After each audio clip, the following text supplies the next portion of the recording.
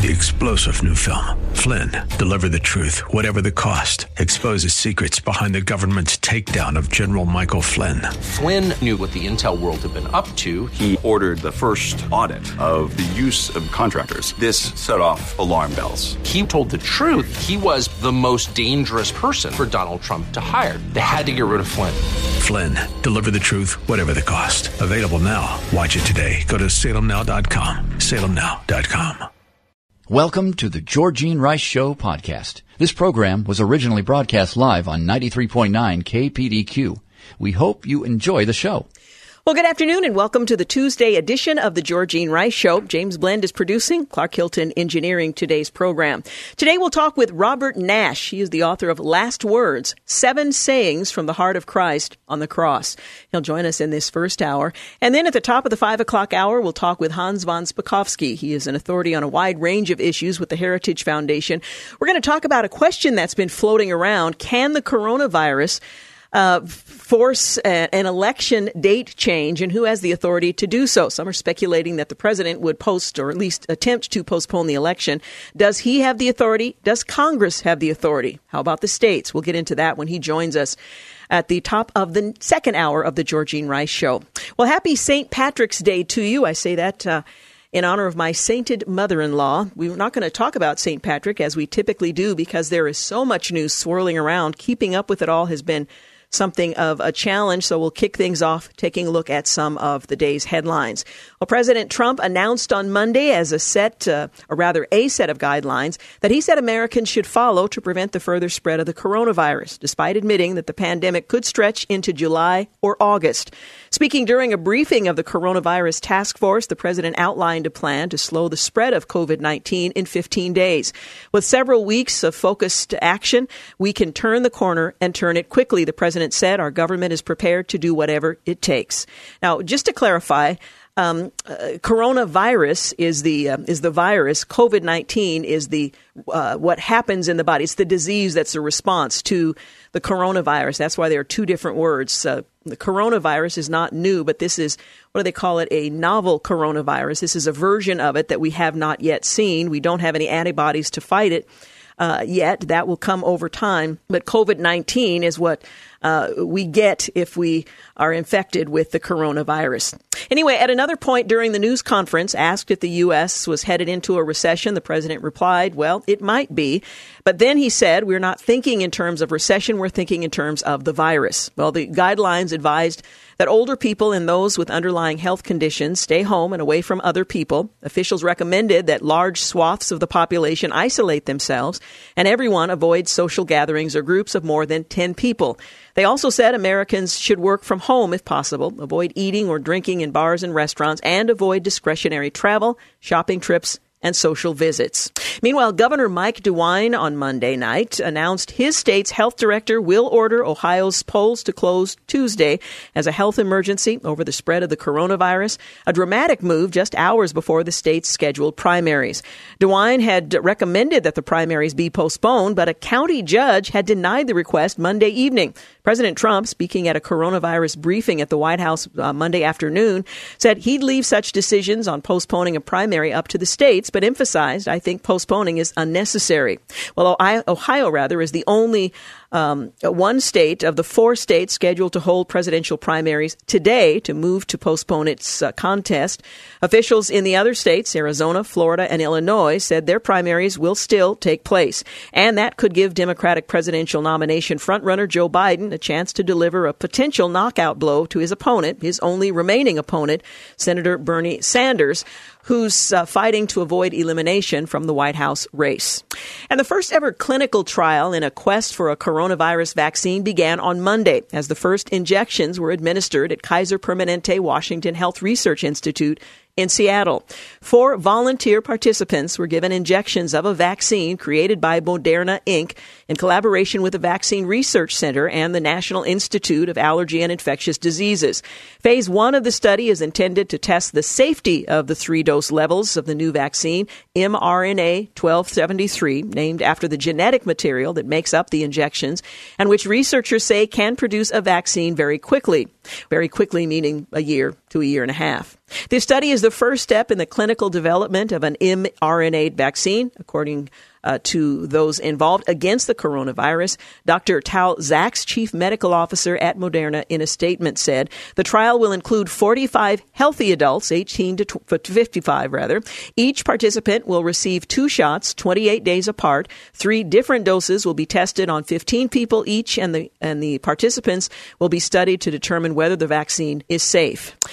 The president has rolled out tougher guidelines for Americans to follow over the next few weeks, and the administration is proposing an $850 billion tax relief focused on stimulus. China bots are flooding Twitter to spread anti-Trump conspiracy theories, and NBC News spreads Chinese communist propaganda amid the coronavirus outbreak. Ouch. Tennessee brothers who stockpiled nearly 18,000 bottles of hand sanitizers have donated their stash, and Ohio's Supreme Court allowed the delay of the primary election they denied the night before. The Supreme Court has postponed its March oral arguments, and Amazon is hiring 100,000 more workers and giving raises to current staff to deal with the coronavirus demands. The International Criminal Court is preparing legal war on the United States. Well, today is St. Patrick's Day. 1782 on this day in history, New York City holds its first St. Patrick's Day parade. This will be the first year the St. Patrick's Day parade has not been held in New York. 1912, the Campfire Girls organization is incorporated in Washington, D.C., 2 years to the day after it was founded by Thetford, Vermont, or rather in Thetford, Vermont.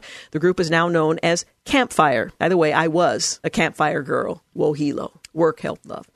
2006 on this day in history, federal regulators report the deaths of 2 women in addition to 4 others who had taken the abortion pill RU486. Planned Parenthood says it will immediately stop disregarding the approval instructions for the drug's use. That was in 2006, widely used today.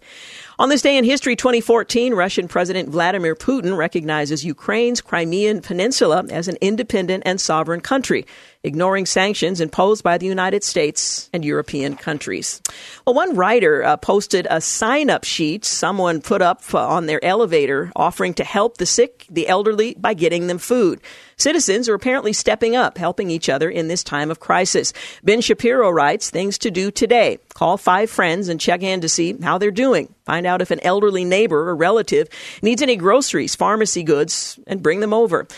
One Italian tenor, his name is Maurizio Marcini. He serenaded Florence from his balcony, and oh, what a beautiful voice he has.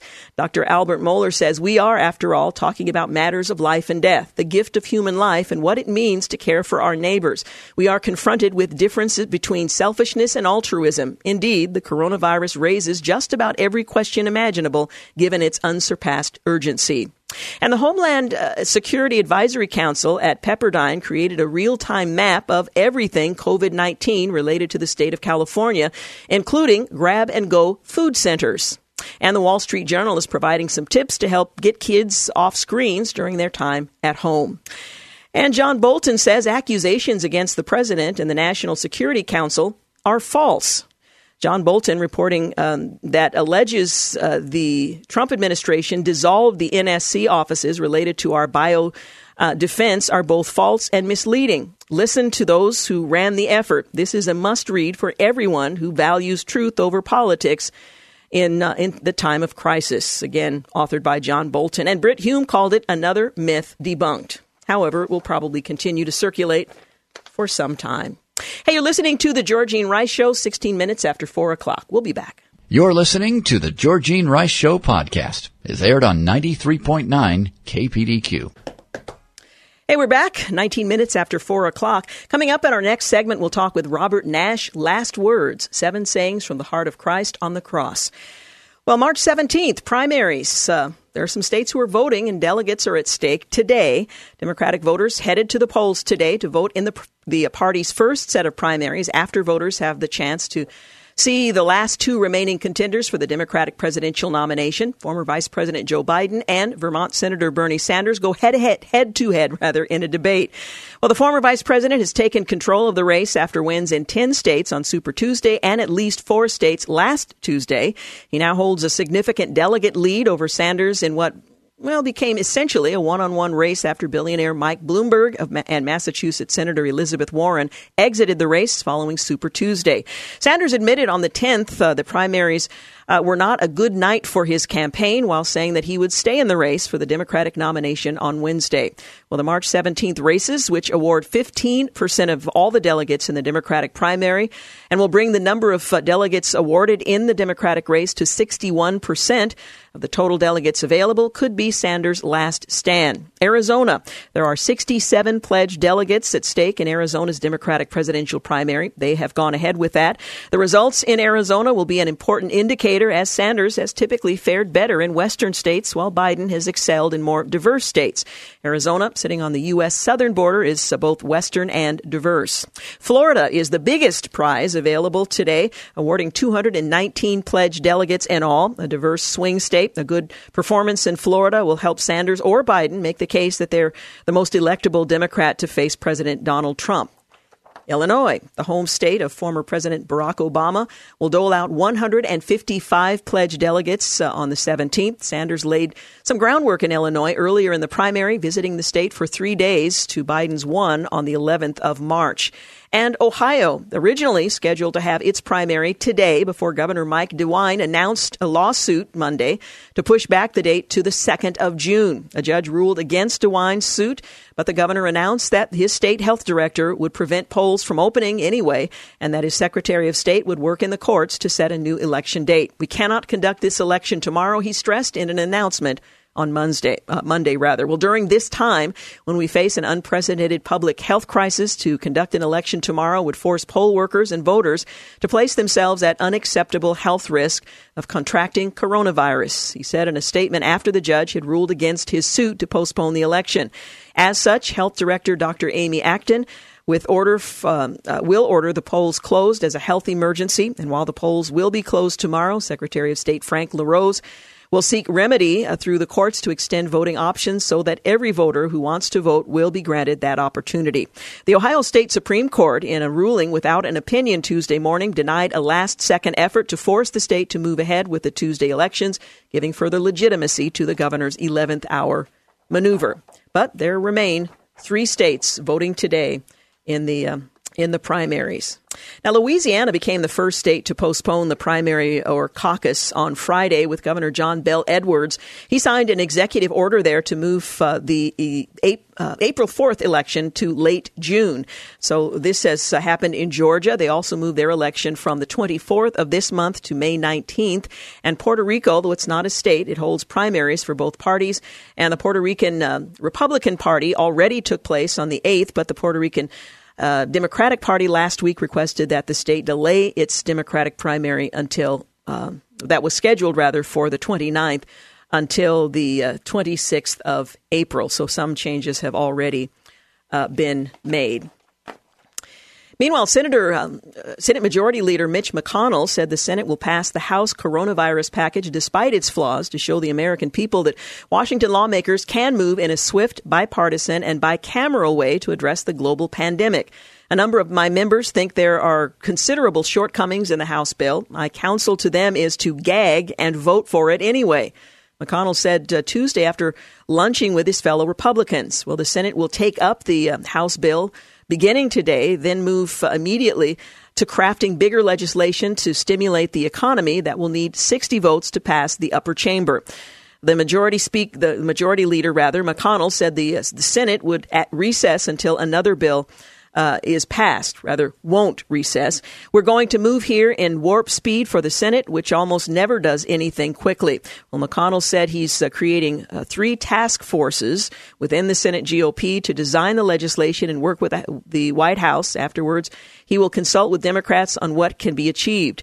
The Senate GOP is focused on ensuring healthcare workers have the resources they need. Small businesses can survive the outbreak and help American workers. Earlier, the White House said it wanted direct cash payments for workers, and McConnell echoed a similar tone.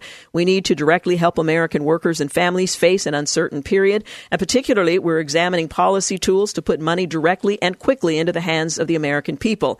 Now, keep in mind, directly and quickly in Washington speak isn't quite as direct and quick as you and I might mean it, but certainly on an expedited path for Washington.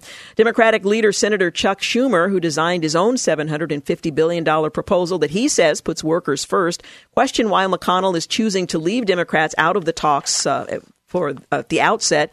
The House bill has the support of President Trump. It will make coronavirus testing free, expand unemployment aid to states, offer 14 paid sick days, and extend emergency leave for workers dealing with the coronavirus. Again, all of this still on the table. Well, to stimulate a flagging economy with the coronavirus pandemic, the president said Tuesday that his administration is going big by sending out checks directly to Americans. During the daily briefing with White House's coronavirus task force, Treasury Secretary Steve Mnuchin said more details are coming, but suggested the amount of money in the checks could be larger than previously reported. The proposed payroll tax holiday would get people money over the next 6 to 8 months. We're looking at sending checks to Americans immediately, and that's what, in Washington, 6 to 8 months is immediately. And what we've heard from hardworking Americans is many companies have shut down, whether it's bars or restaurants. Americans need cash now, and the president wants to get cash out now. I mean, now, in the next 2 weeks. Now, that would be quite a feat. Well, the Trump administration seems to be abandoning the payroll tax cut that it advocated since last week because it wouldn't infuse cash into the economy quickly enough when businesses are closing temporarily and the travel and hospitality industry face hardship, leading to workers losing hours, if not their jobs altogether. Well, asked about the $1,000 checks to each American, as Senator Mitt Romney had proposed, Mnuchin said, I think it's clear we don't need to send people who make $1 million a year checks. Well, Trump referred to coronavirus as the invisible enemy, and the goal is to get the money to working Americans as quickly as possible. Obviously, some people shouldn't be getting a check for $1,000, the president said. We'll have a pretty good idea by the end of the day what we're going to do. The president said there are 4 different ways to do it. A payroll tax in one way, but it would come over a period of months, many months. We want to do something much faster than that. When pressed on cost, the president responded that administration officials were ready to talk details with congressional leaders, including Senate Majority Leader Mitch McConnell. We don't want to talk about it, but it's a substantial number. We're going big. We could do it 2 ways. We could keep going back every day and every week. We're going big, the president said. Well, Trump said the economy needs a big infusion of cash as opposed to passing smaller measures. We want to go big, solid. The country is very strong with this invisible enemy. We don't want airlines going out of business. We don't want people losing their jobs and not having money to live when they're doing very well just 4 weeks ago. Well, the airline industry is in crisis. Worse than at 9/11, Mnuchin said, of the COVID virus. For the airline industry, they're almost ground to a halt. The Treasury Secretary said the president wants to make sure that although we don't want people to travel unless it's critical, we want to maintain the right to have domestic travel. Well, as of Tuesday afternoon, the Centers for Disease Control and Prevention had reported 4,226 cases of COVID-19 across 49 states and 75 deaths. On another front, the president announced that Medicare has made an historic expansion of telehealth programs to help seniors who need checkups stay at home. Today, we are announcing a dramatic expansion of our Medicare telehealth services. Medicare patients can now visit any doctor by phone or video conference at no additional cost, including with commonly used services like FaceTime and Skype, an historic breakthrough. The president added this has not been done before. In addition, states have the authority to cover telehealth services for their Medicare patients. And by doing this, the patient is not seeing the doctor per se, but they are seeing the doctor. So there is no getting closer. During this time, we will not enforce applicable HIPAA penalties so that doctors can greatly expand services for their patients using telehealth. And in the midst of it all, the Trump administration is allowing Americans to delay paying their taxes and is hoping to send stimulus checks directly to people as the nation grapples with the coronavirus pandemic, COVID-19. Treasury Secretary Steve Mnuchin is encouraging Americans who can to file their taxes on or before the 15th of April to do so that they don't lose out on their tax refunds. But he says that if Americans owe the IRS money, they can defer up to $1 million for individuals and $10 million for corporations without interest and penalties for 90 days. President Trump and Mnuchin also said during the White House briefing that they want to send checks to Americans in the next 2 weeks in an effort to curb the economic impact of the pandemic. Across the United States, over 4,660 people have been infected with COVID-19 virus, and 95 people have died. Those numbers continue to move upward. Up next, we're going to talk with Robert J. Nash. He is the author of Last Words, 7 Sayings from the Heart of Christ on the Cross. We'll take a look at what those sayings are and what those 7 words are when we return in just a few moments. Also in the 5 o'clock hour, we'll talk with Hans von Spakovsky. What about the election? Could the coronavirus force a change of date? And does the president have the authority to do that? We'll talk about who does and doesn't. We'll be back. You're listening to the Georgene Rice Show podcast. It's aired on 93.9 KPDQ. We're back 35 minutes after 5 o'clock. You're listening to The Georgene Rice Show. The last words of a hero or heroine in a story packs a punch.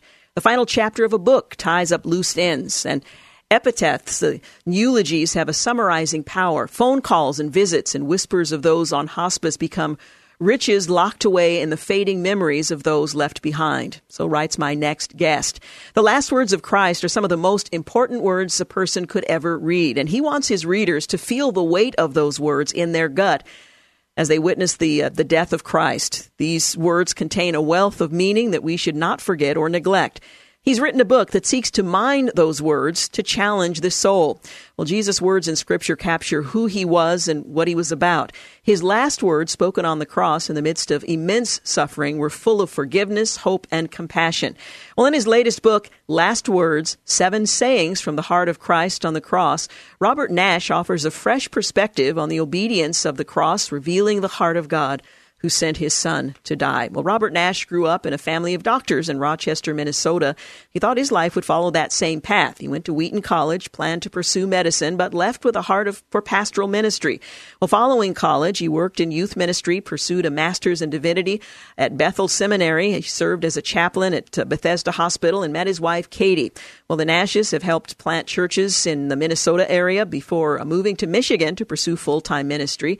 He is currently serving as pastor of Sawyer Highlands Church in Southwest Michigan and has a heart for missions, has traveled several countries for short-term mission trips, and joins us today to talk about his book, Last Words, 7 Sayings from the Heart of Christ on the Cross. Thank you so much for joining us today. Hi. Thanks for having me. I appreciate the time, Georgene. Obviously, the events at the end of Christ's earthly ministry are significant, but what inspired you to write your first book about the last words of Christ on the cross? Well, thanks for asking me that.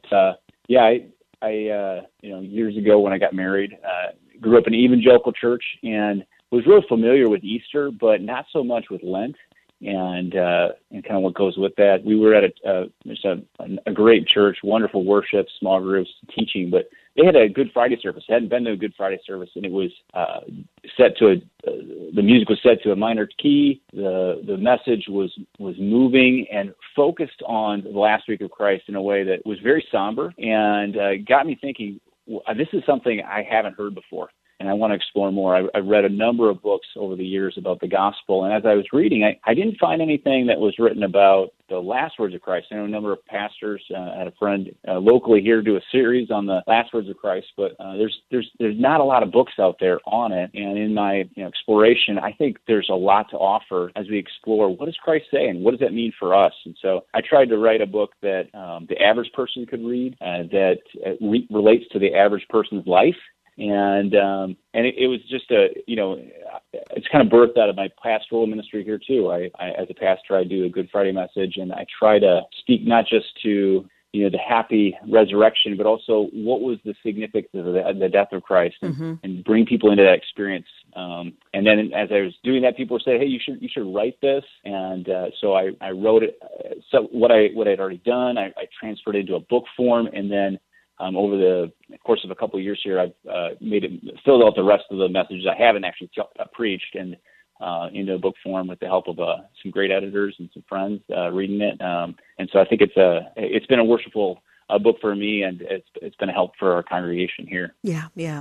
Well, the title of the book is Last Words, 7 Sayings from the Heart of Christ on the Cross. So you really focus on two things. The last words are taken from 7 sayings that Jesus makes while on the cross, and each of them focuses on that you focus on has a singular word that you single out. What are those 7 words, and sort of explain the structure of the book? Sure, I can do that. So it's a short book, 8 chapters, and there's 7 sayings.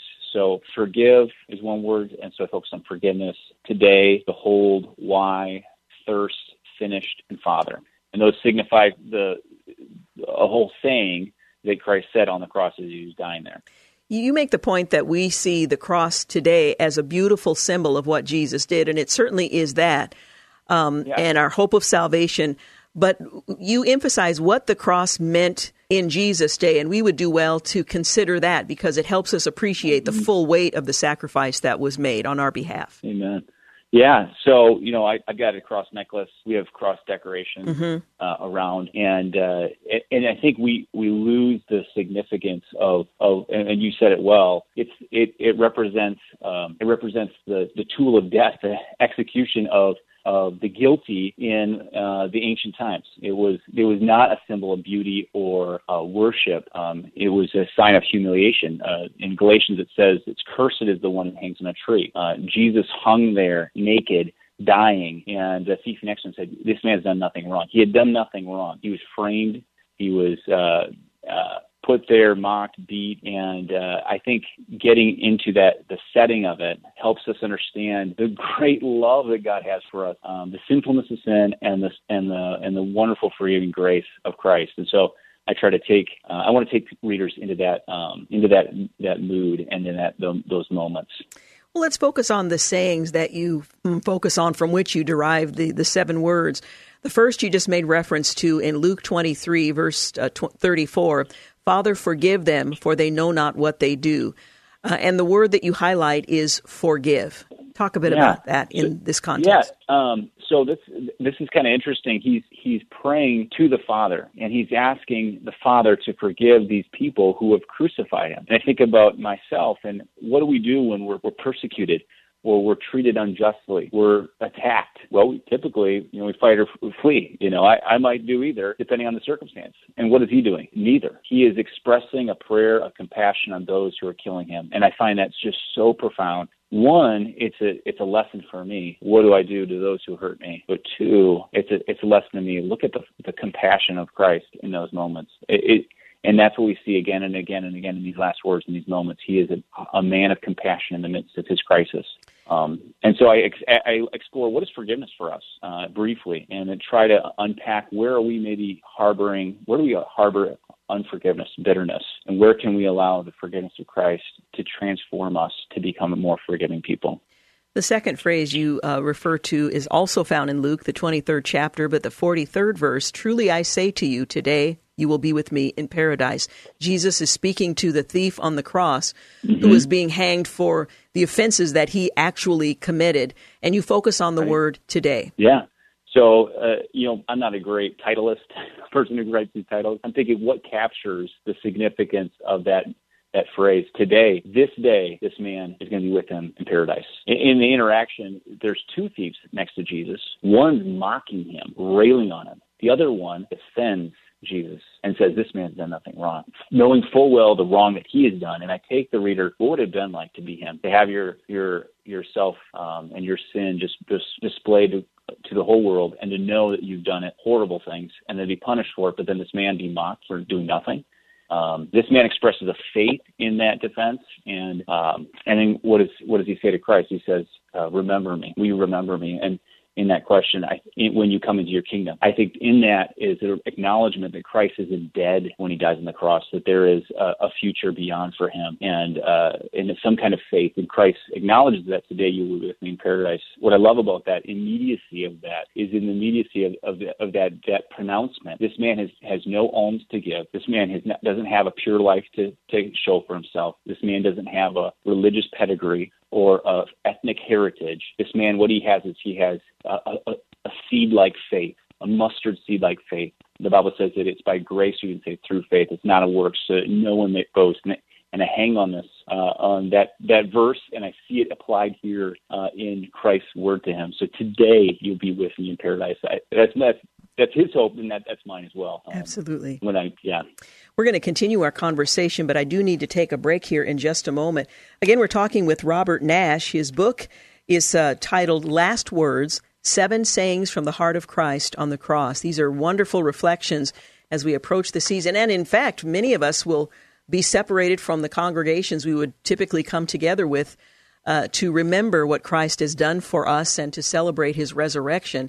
This is a great resource to ponder during this approaching season. We'll continue our conversation in just a few moments, but I do need to take a break. You're listening to The Georgene Rice Show. You're listening to The Georgene Rice Show podcast. It's aired on 93.9 KPDQ.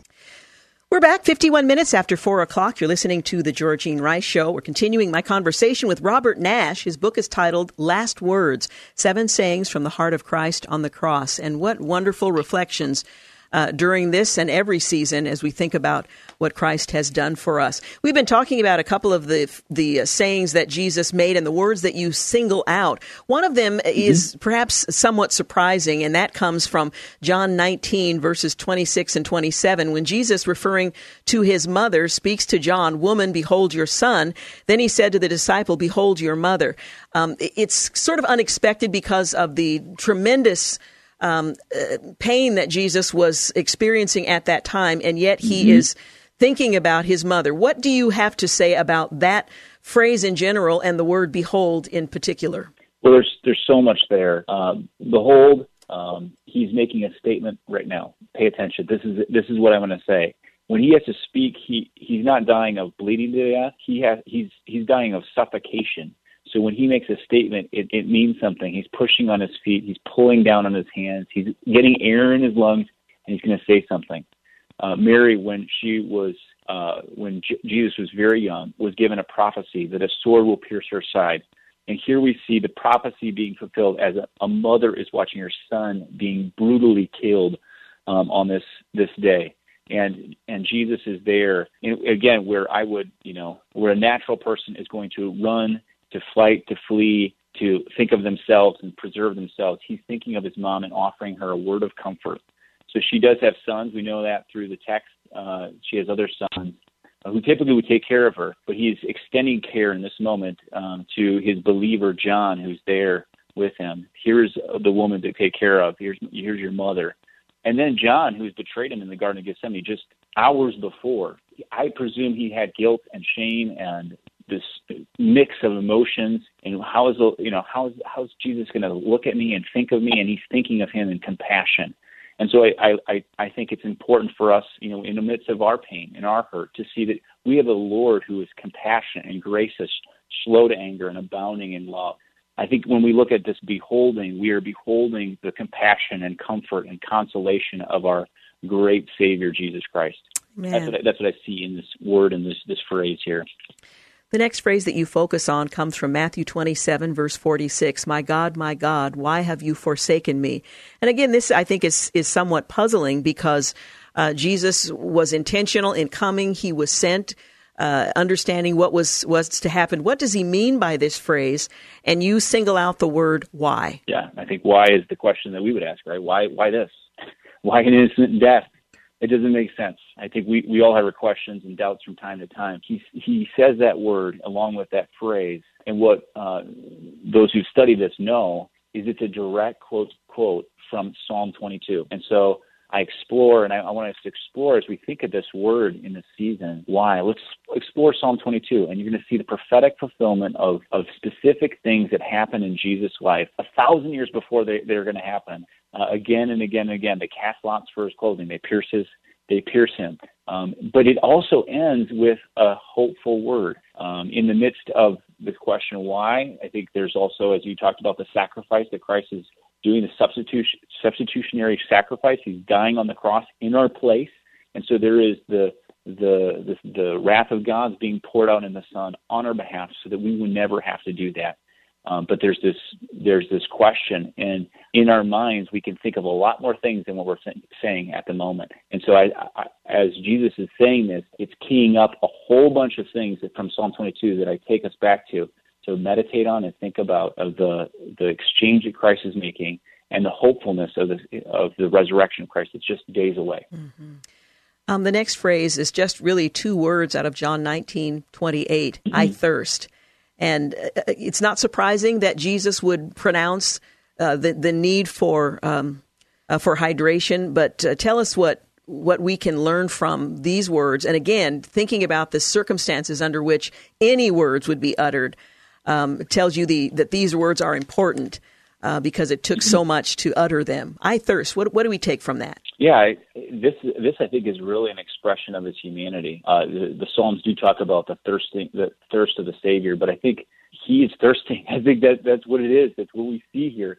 And that's the significance of that is he was fully man. Not only was he fully God, he was fully man. And so what that indicates for us is that the substitution is complete. This is a one-for-one substitute. He is able to satisfy the penalty for our sins. And so that our sins are gone and forgiven, and we are cleansed by the blood of Christ. And so he offers satisfaction for our thirst. He understands our thirst. In Hebrews, it says he was tempted in every way, yet without sin. He became fully man and dwelt among us. John 1 talks about the Word dwelling among us. And so there's this humanity of Christ we see in this Word. And then I think we can also recognize what are our thirsts. What are we longing for? Jesus said, or God says in Isaiah 55, and Jesus, I think, would echo this. It says, "Come, everyone who thirsts, come to the waters, and he who has no money, come buy and eat. Come buy wine and milk without money and without price." Jesus satisfies our thirst in him. And so I see that as a consolation because he understands, and a comfort in that we do find our satisfaction in him. The next one is found in John 19:30. It is finished. And it's so rich with so much more than, this battle on the cross right now is finished. It means so much more than that. But what should we ponder as we consider the use of the word finished in one of Jesus' final phrases?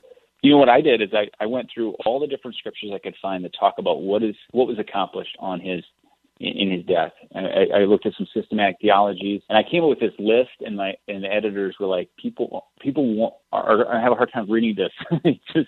That's not the style of a book that you want to communicate. So maybe the reader would do that. Maybe you want to do that just Easter. What I tried to do is boil it down to something that's more readable. Through the cross, he took our sins. So they're gone. We are forgiven, as I said. We are redeemed. He bought us. We belong to him. We are cleansed. We are washed and clean. I know some people struggle with guilt and shame, and that is gone. There is no condemnation, Romans 8 says, for those who are in Christ Jesus.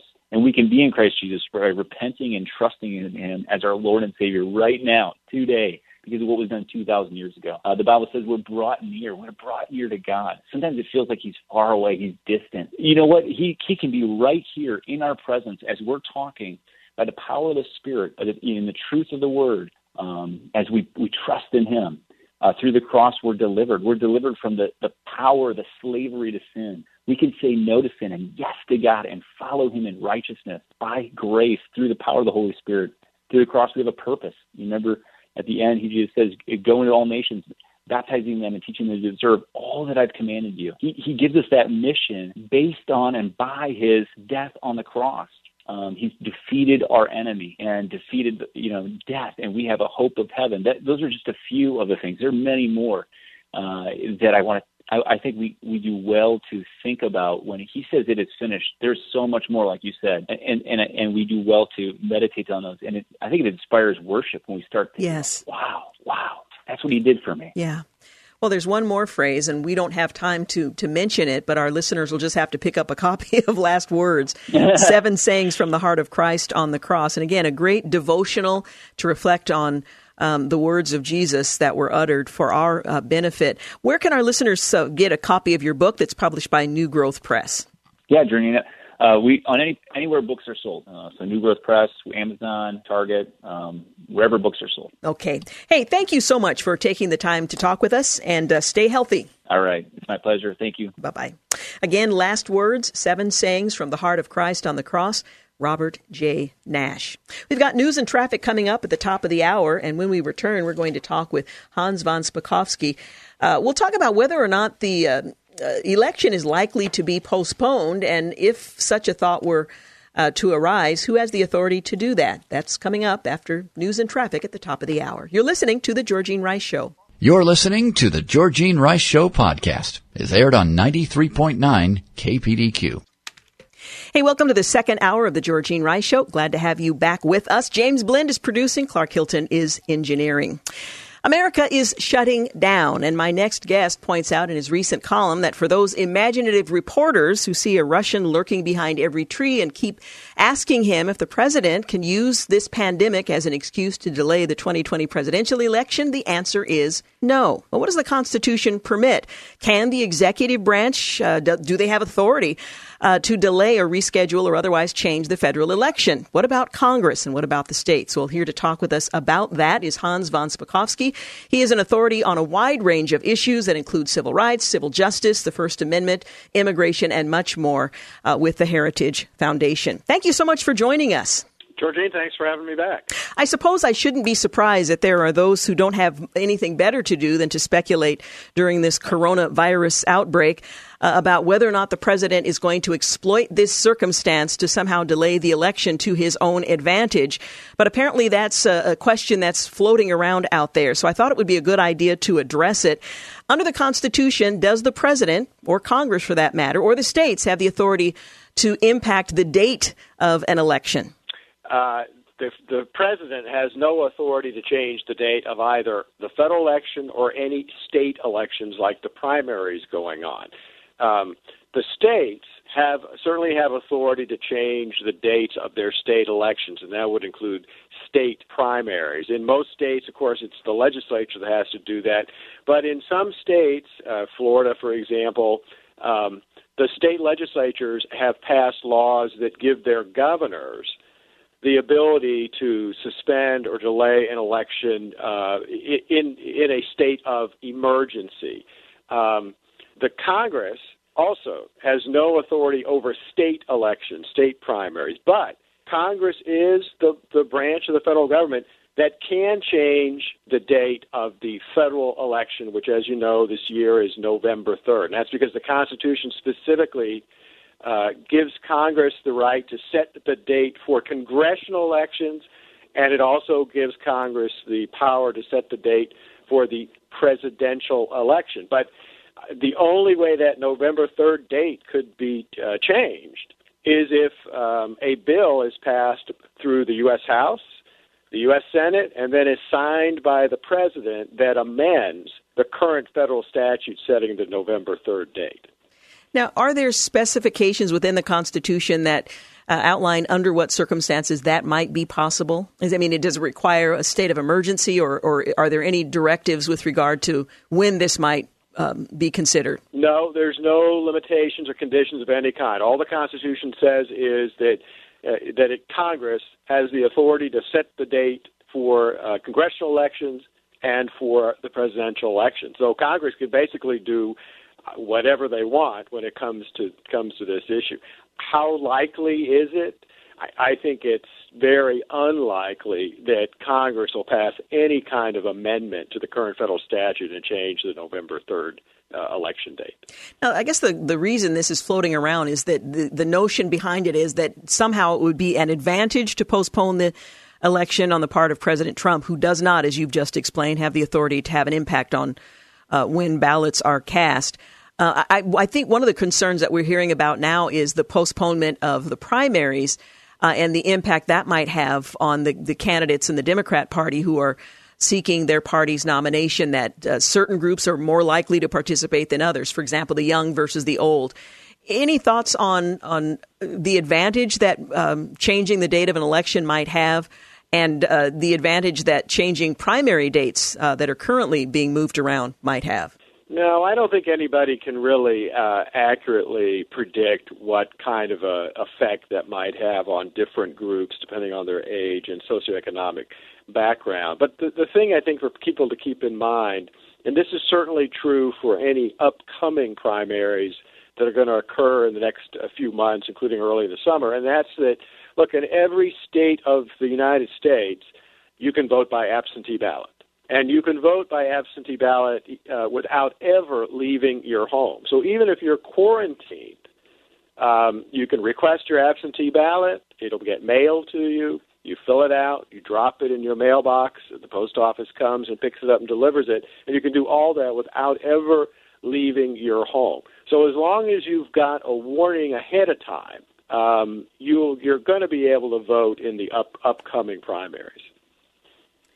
So by all accounts, we are going to have a federal election on November 3rd, no matter what happens with the coronavirus. Yes, that is the answer to that question that's been floating around. Like I said, unless Congress itself acts to change that date. And again, I just don't think that's very likely. Yeah, I can't see that would happen either. Now, are there people who are genuinely considering whether or not the president would try to change the date of the election as a result of the pandemic?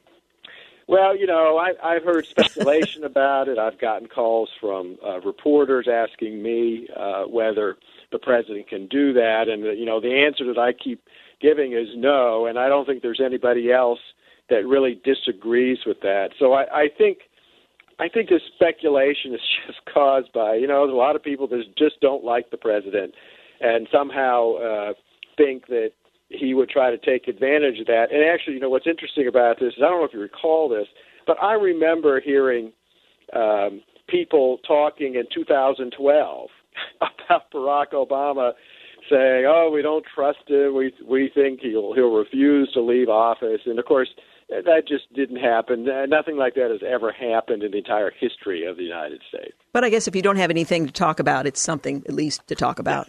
I think that's correct. Yeah. Hey, thank you so much for talking with us. I always appreciate your input. Sure, thanks for having me.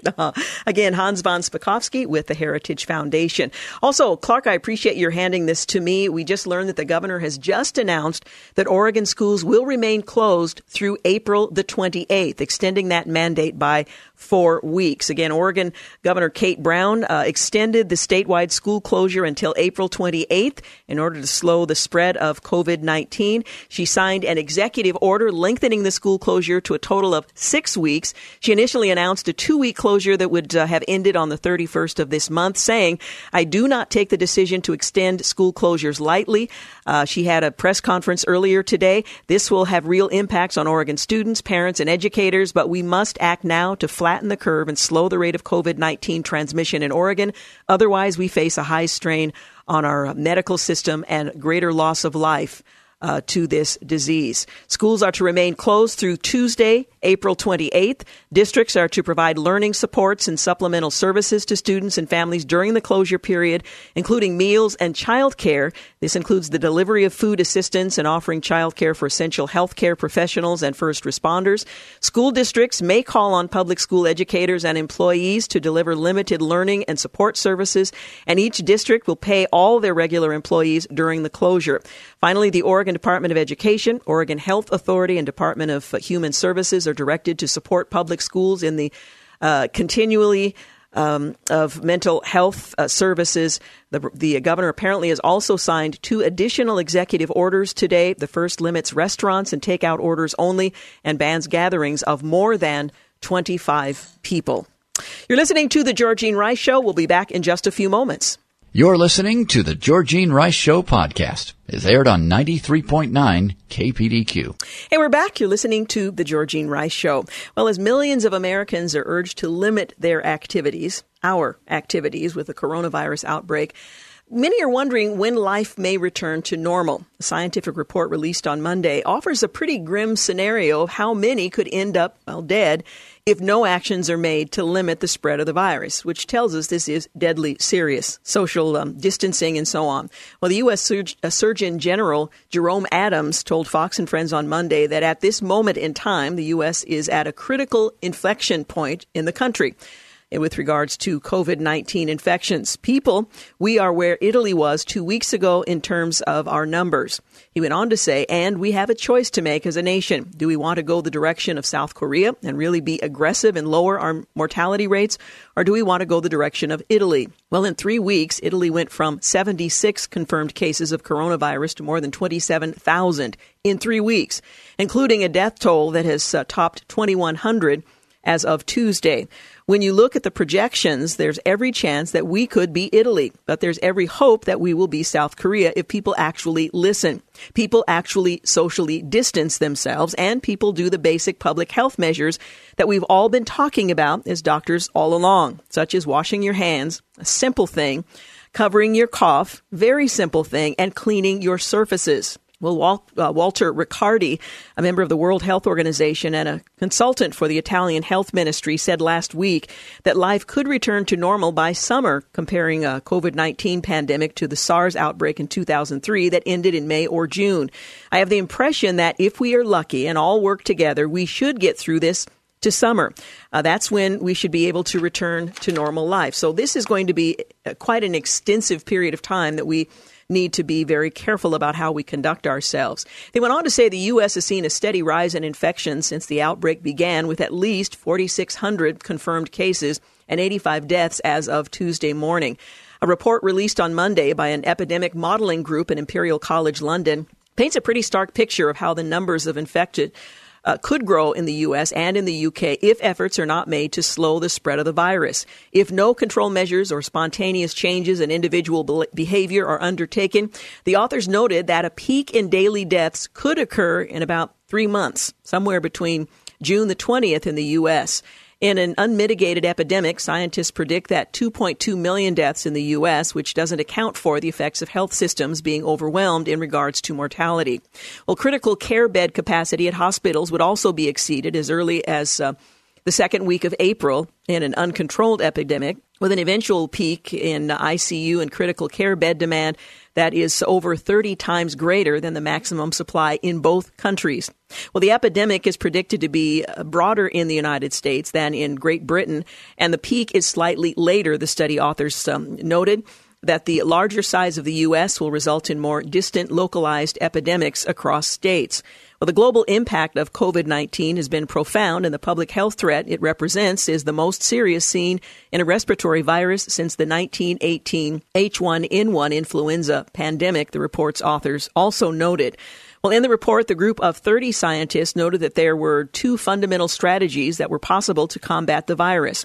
Mitigation is the first, which would focus on slowing by not necessarily stopping the epidemic spread, would reduce peak health care demand while protecting those most at risk of severe disease from infection. The other strategy is suppression.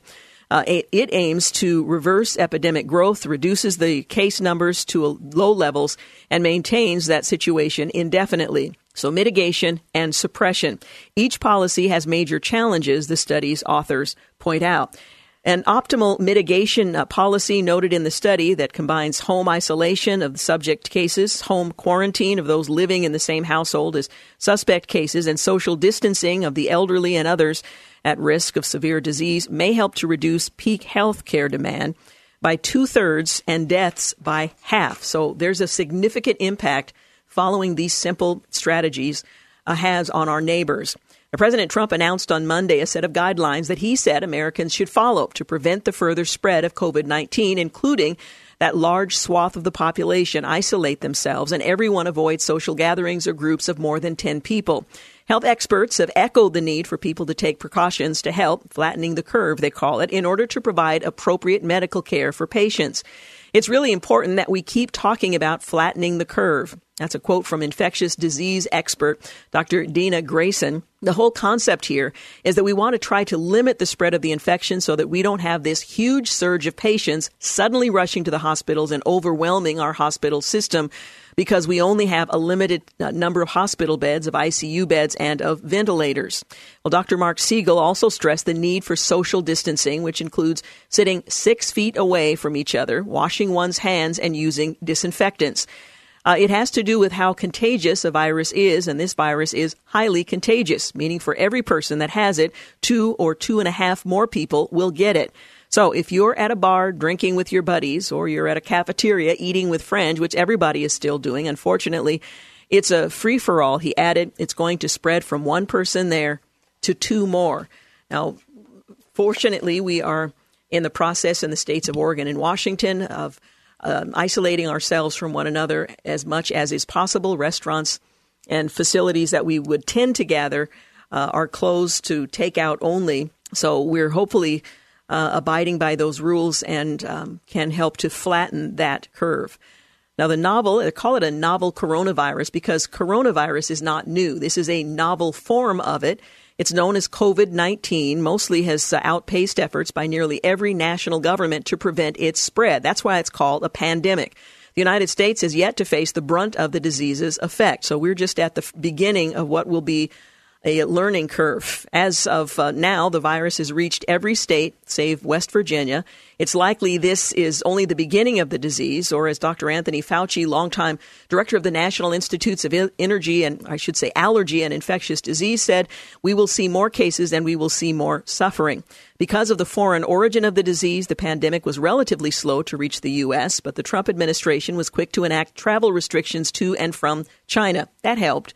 This early action likely prevented a more pronounced outbreak in February. Indeed, the first confirmed case of COVID-19 in the U.S. was a man who had arrived in mid-January from Wuhan, China, the city where the authorities say the coronavirus originated. Unfortunately, this was too late to prevent cases of community spread in Washington state. Travel restrictions on Europe didn't come until March, and despite widespread incidence of the disease, particularly in Italy. Now the states of Washington and New York both have become the foci of the infection, with over 700 cases each. And one of the lingering problems with the American response to COVID-19 has been testing for potential cases. At the beginning of the outbreak in Seattle, an opportunity arose to get ahead of the virus by testing a broad swath of nasal swabs collected as part of the influenza research. However, bureaucratic gridlock prevented that from happening, and researchers were delayed in identifying possible cases of COVID-19 and potentially isolating the disease. Now, compounding that problem, the approved test kits shipped by the Centers for Disease Control and Prevention were slow to run and faulty, resulting in many precious hours lost and many inconclusive results. It wouldn't be until the 10th of this month that all 50 states had public labs with verifiable diagnostic tests for COVID-19. Well, in the meantime, the Food and Drug Administration announced a policy allowing numerous sophisticated labs in hospitals, universities, and private labs to conduct their own testing without what's called an emergency use authorization. Well, after that policy, new testing sites were set up by institutions like the University of Washington, University of California, San Francisco, and the Mayo Clinic. Now, between the 29th and the 13th, that's February and March, the FDA issued emergency use authorizations to 3 alternative tests for COVID-19 that were designed by the New York State Department of Public Health and 2 private companies. In remarks on Sunday, members of the White House Coronavirus Task Force said that altogether, some 2,000 laboratories will be able to process nearly 2 million tests this week. Well, the emergency use authorizations for the 2 companies, the private companies, were issued within 24 hours of the FDA's receiving the respective applications, and this marks a stark increase in agility compared to early testing logjams resulting from bureaucratic inflexibility. So that is definitely a win. Well, it remains to be seen whether these measures meet expectations, but the decision to leverage private and local resources undoubtedly will lend much-needed flexibility to America's response to this deadly virus. Now, the reaction has not been limited to medical and public health institutions, but has grown to include organizations like the NBA, Major League Baseball, numerous universities, and the Catholic Church, to name a few, all canceling or delaying events to inhibit the spread of the virus. Now, some state and local governments have taken more drastic steps. In Los Angeles, the mayor there ordered closures of bars, restaurants, clubs, theaters, and other establishments. In the state of Oregon and Washington, steps have been taken in that direction as well. Ohio's governor ordered all bars and restaurants to close except for carry-out and delivery services. And although private organizations and institutions are doing well to discourage and decrease large gatherings, these orders by mayors and governors are heavy-handed. They almost certainly will help to reduce the spread of the virus, particularly as Americans still seem blithe about the virus and its transmittability. But it would be preferable for more Americans to voluntarily practice social distancing. Now, we hope that's happening a bit better. Well, a more hopeful development, testing has begun on a new vaccine, COVID-19, rather against it. That was developed by the National Institutes of Health working with the biotech firm Moderna. But again, that's a year and a half away from being made public. So the next round of this, a year from now, once things have died down a bit, is probably when it's going to be most effective, if in fact this vaccine works. This is only the first phase of 3. And it may take, as I mentioned, a year or more before it's ready for wide-scale use. The 3 phases of the process are intended to show that the vaccine under study doesn't harm healthy people and that it works. The American response has had mixed results, but at least we're on the right track to addressing this deadly virus. We're going to take a break. When we come back, we'll talk about things you can do right now to stop the spread of the virus. Each one of us has a part to play. We'll be back. You're listening to the Georgene Rice Show podcast. It's aired on 93.9 KPDQ. Hey, we're back. You're listening to the Georgene Rice Show. We're talking about things that can be done right now to stop the spread of the coronavirus.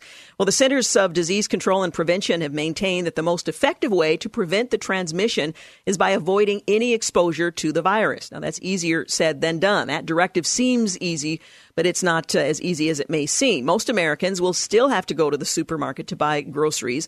Plumbers will still have to make house calls, and many municipal workers will still have to report for duty.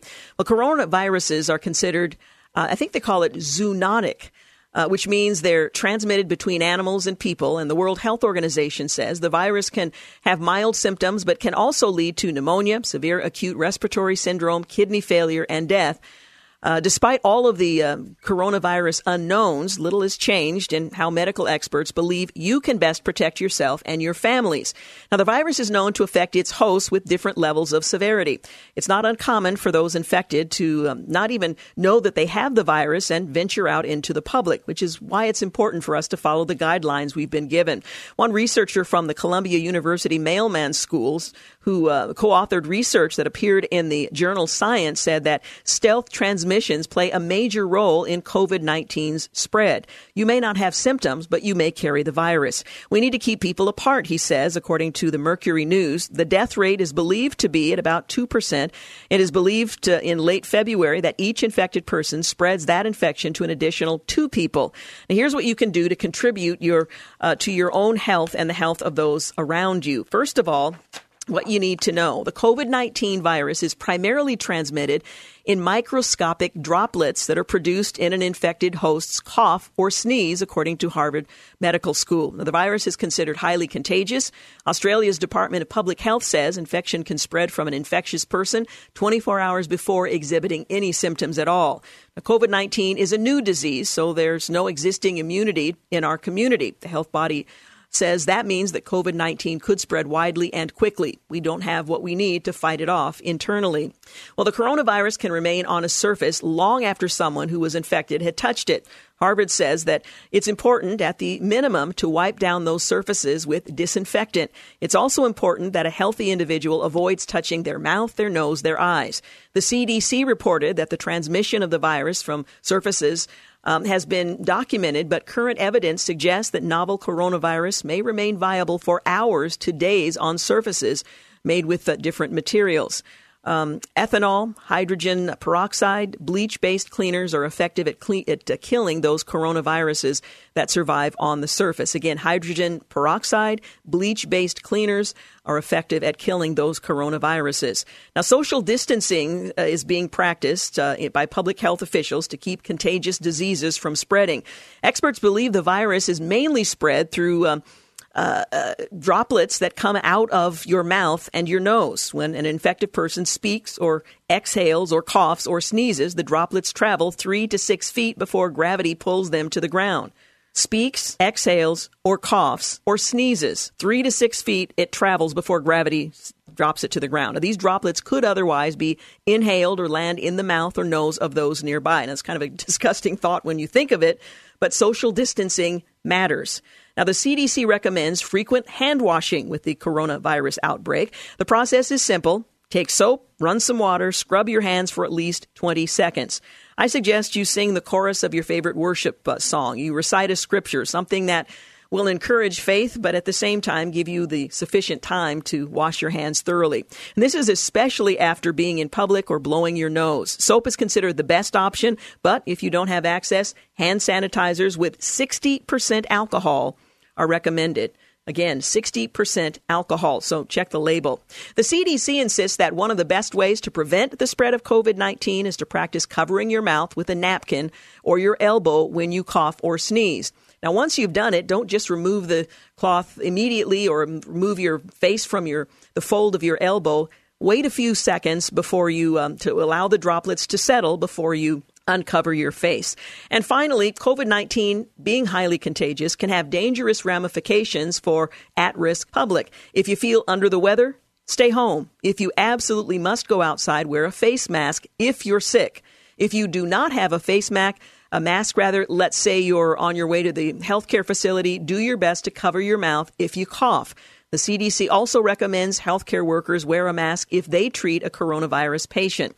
We're not being told to stay home and lock our doors. One doctor from Vanderbilt University reminds us we're not there yet, and I don't think we'll get there, but people who have coughs and sneezes should stay home as much as possible and call ahead to the doctor's office if they're planning to get their illness checked out. Do call. They'll give you instructions. People who have confirmed coronavirus illness should stay home, or should those who are in close contact with a confirmed case, they should stay home as well, isolated from others in the household who have been prescribed with the virus. Well, scrolling through social media can feel somewhat overwhelming with the coronavirus pandemic, but churches, communities, and organizations are pretty committed to combat the rising anxiety with positivity and hope. Social distancing doesn't have to distance you from your faith in God and the good in the world. That's the message that many pastors and leaders around the world are trying to convey through online platforms in their effort to reach the many Americans holed up due to the coronavirus or COVID-19 outbreak. Nick Hall, who's the founder of Pulse and Year of the Bible, says that he started a video series called The Bible Quarantine to offer people some humor, a biblical lesson, and a way to put feet to their faith. People are scared right now, and the Bible has tons to say to us in moments just like these. The Bible Quarantine is our effort to encourage people not to waste these days binge-watching Netflix episodes, but rather to let them change us while we find ways to love our neighbors and to be the church.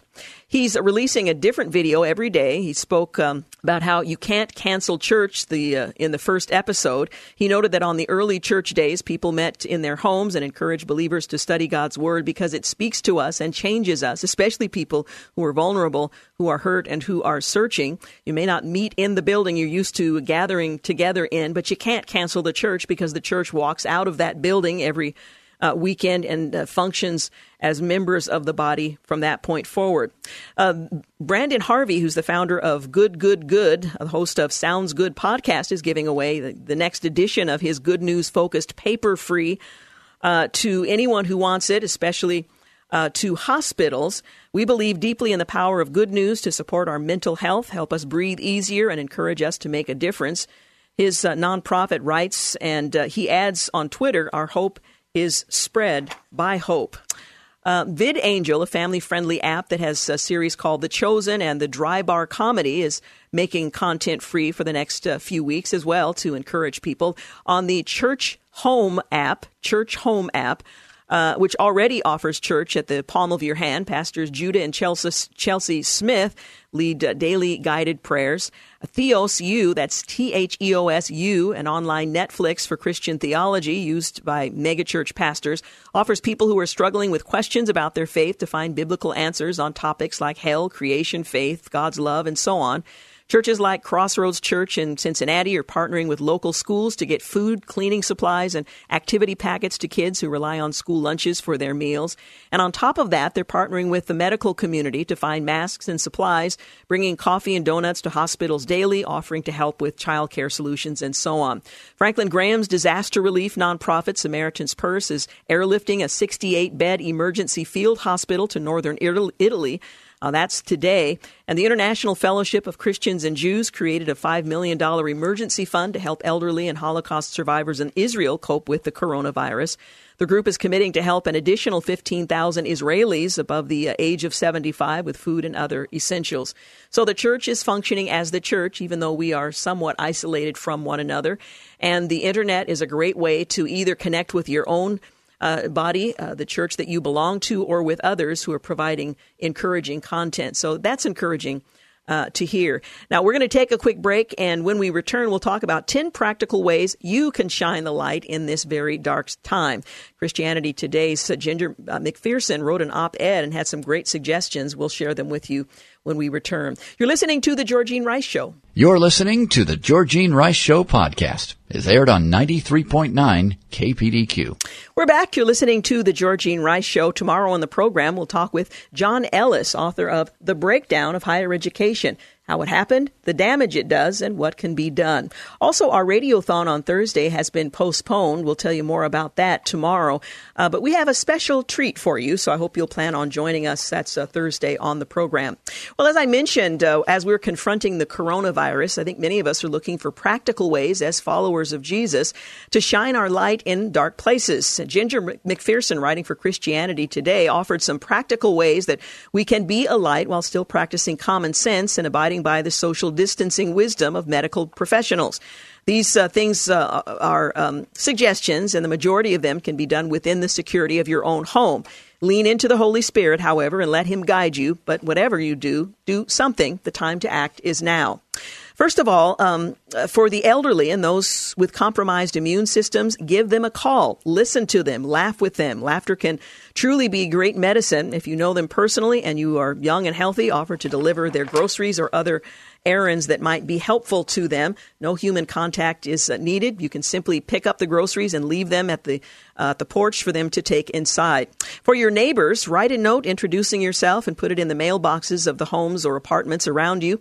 In the note, tell your neighbors you're a Christian and offer to pray for them or to provide whatever support you feel that that might meet their needs. Also, don't forget to include your contact info so they can respond. And for service workers, thank them profusely. Every person you encounter, the mail carrier, the plumber, the cashier at the grocery store, the Starbucks drive-through barista, the security guard, they're people too. Encourage them. Let them know that you see them and you see how hard they are trying to do their jobs in the midst of what may seem like chaos at times. For a single mother or low-income family, offer to help with their childcare needs, have a weeknight pizza meal delivered, order a box of diapers, leave a puzzle or board game at the front door. Every little bit helps, and the reality that they aren't alone can help even more. And for small businesses near you, buy a gift card or two that can be redeemed later on a birthday, for your anniversary, or even for Christmas presents to relatives and friends. Buy directly from the business online or by calling rather than through a secondary source to really make a difference. And if you can, make sure to encourage the employee, manager, or owner by telling them you care. For medical professionals, send a text and let them know how you support them as they stand on the front lines of this fight. Remember to encourage their family members, too, who may be waiting anxiously at home. Offer to mow their lawn or wash their car, to help with other maintenance needs. Most of all, just make sure they don't feel alone. If you're concerned, you can be sure that even more concerned, especially about what they can be bringing home to their families. So be sensitive and show them love, and certainly pray for all of the above. For out-of-school children, if your child's class has a private email chain or some other way to electronically connect, send out a message to the other students' parents of that class offering to provide PB&J sack lunches every week, left on the porch of any child who might want or need it for whatever reason. If that seems too invasive or unsafe, consider leaving some non-perishable prepackaged snacks for kids that they can take. Just make sure you remember parents and children alike want dignity. No parent will be willingly admitting that they're struggling to feed their children. They might, however, accept a gesture like that. For the homeless and needy, take an extra sack of groceries, soap, blankets, or clothes to your local food bank or homeless shelter. Food banks will likely be overrun with those who need help, and they depend heavily upon donations from others to stay stocked up with provisions and supplies. And if you can and are healthy, donate blood. Those who are seriously sick often need invasive medical treatments, and those treatments can include extra pints of blood. Even a single pint can help save a life. And last but not least, certainly where we begin and end whatever we do, this is prayer. This is probably the greatest thing that you can do. Pray that God will show you creative ways in which you personally can love and serve those around you while still keeping you and your family safe. Pray for those who are anxious. Pray for those who are struggling financially. Pray for your pastors, for your civic leaders. Pray for those who may be sick. Pray often, but also be willing to tell others you are praying for them. This is a time not to judge or criticize, to hoard or unreasonably hide, of course, follow social distancing. Rather, it's a time to reach out to one person at a time. It's a time to serve and show compassion, to be moved with compassion, in fact, as Jesus was when he saw crowds harassed and helpless like sheep without a shepherd. We have an opportunity to let our faith shine right now, to let the gospel even from within the walls of our own homes, so let's not waste it. Instead, let's all choose to give lavishly that life-changing hope that Jesus' light abundantly brings. What a great opportunity. There is no burden too heavy for him, so we can take our concerns to him, and he will hear us. I would encourage you also to pray for the president, as he urged us to do, for those on the front lines of the response, medical and healthcare workers, our first responders, the military, our federal and local leaders. We are confident that he will provide them with the wisdom they need to make difficult decisions and to take decisive actions to protect Americans all across the country. And as we unite in prayer, we're reminded that there is no burden too heavy for God to lift or for this country to bear with his help. So let's do what we can to be an encouragement and a blessing to others. Once again, tomorrow on the program, we'll talk with John Ellis, the breakdown of higher education, how it happened, the damage it does, and what can be done. I want to thank James Blend for producing, engineering a portion of today's program, and Clark Hilton engineering the bulk of the program. And thank you for making the Georgene Rice Show part of your day. Have a great night. Thanks for listening to the Georgene Rice Show podcast. If you'd like to download a podcast of the show or would like more information on today's guests, please visit the show at kpdq.com or on Facebook. Follow the show on Twitter at GRice Show and like us on Facebook. And join us live every weekday at 4 for more critical thinking for critical times on 93.9 KPDQ.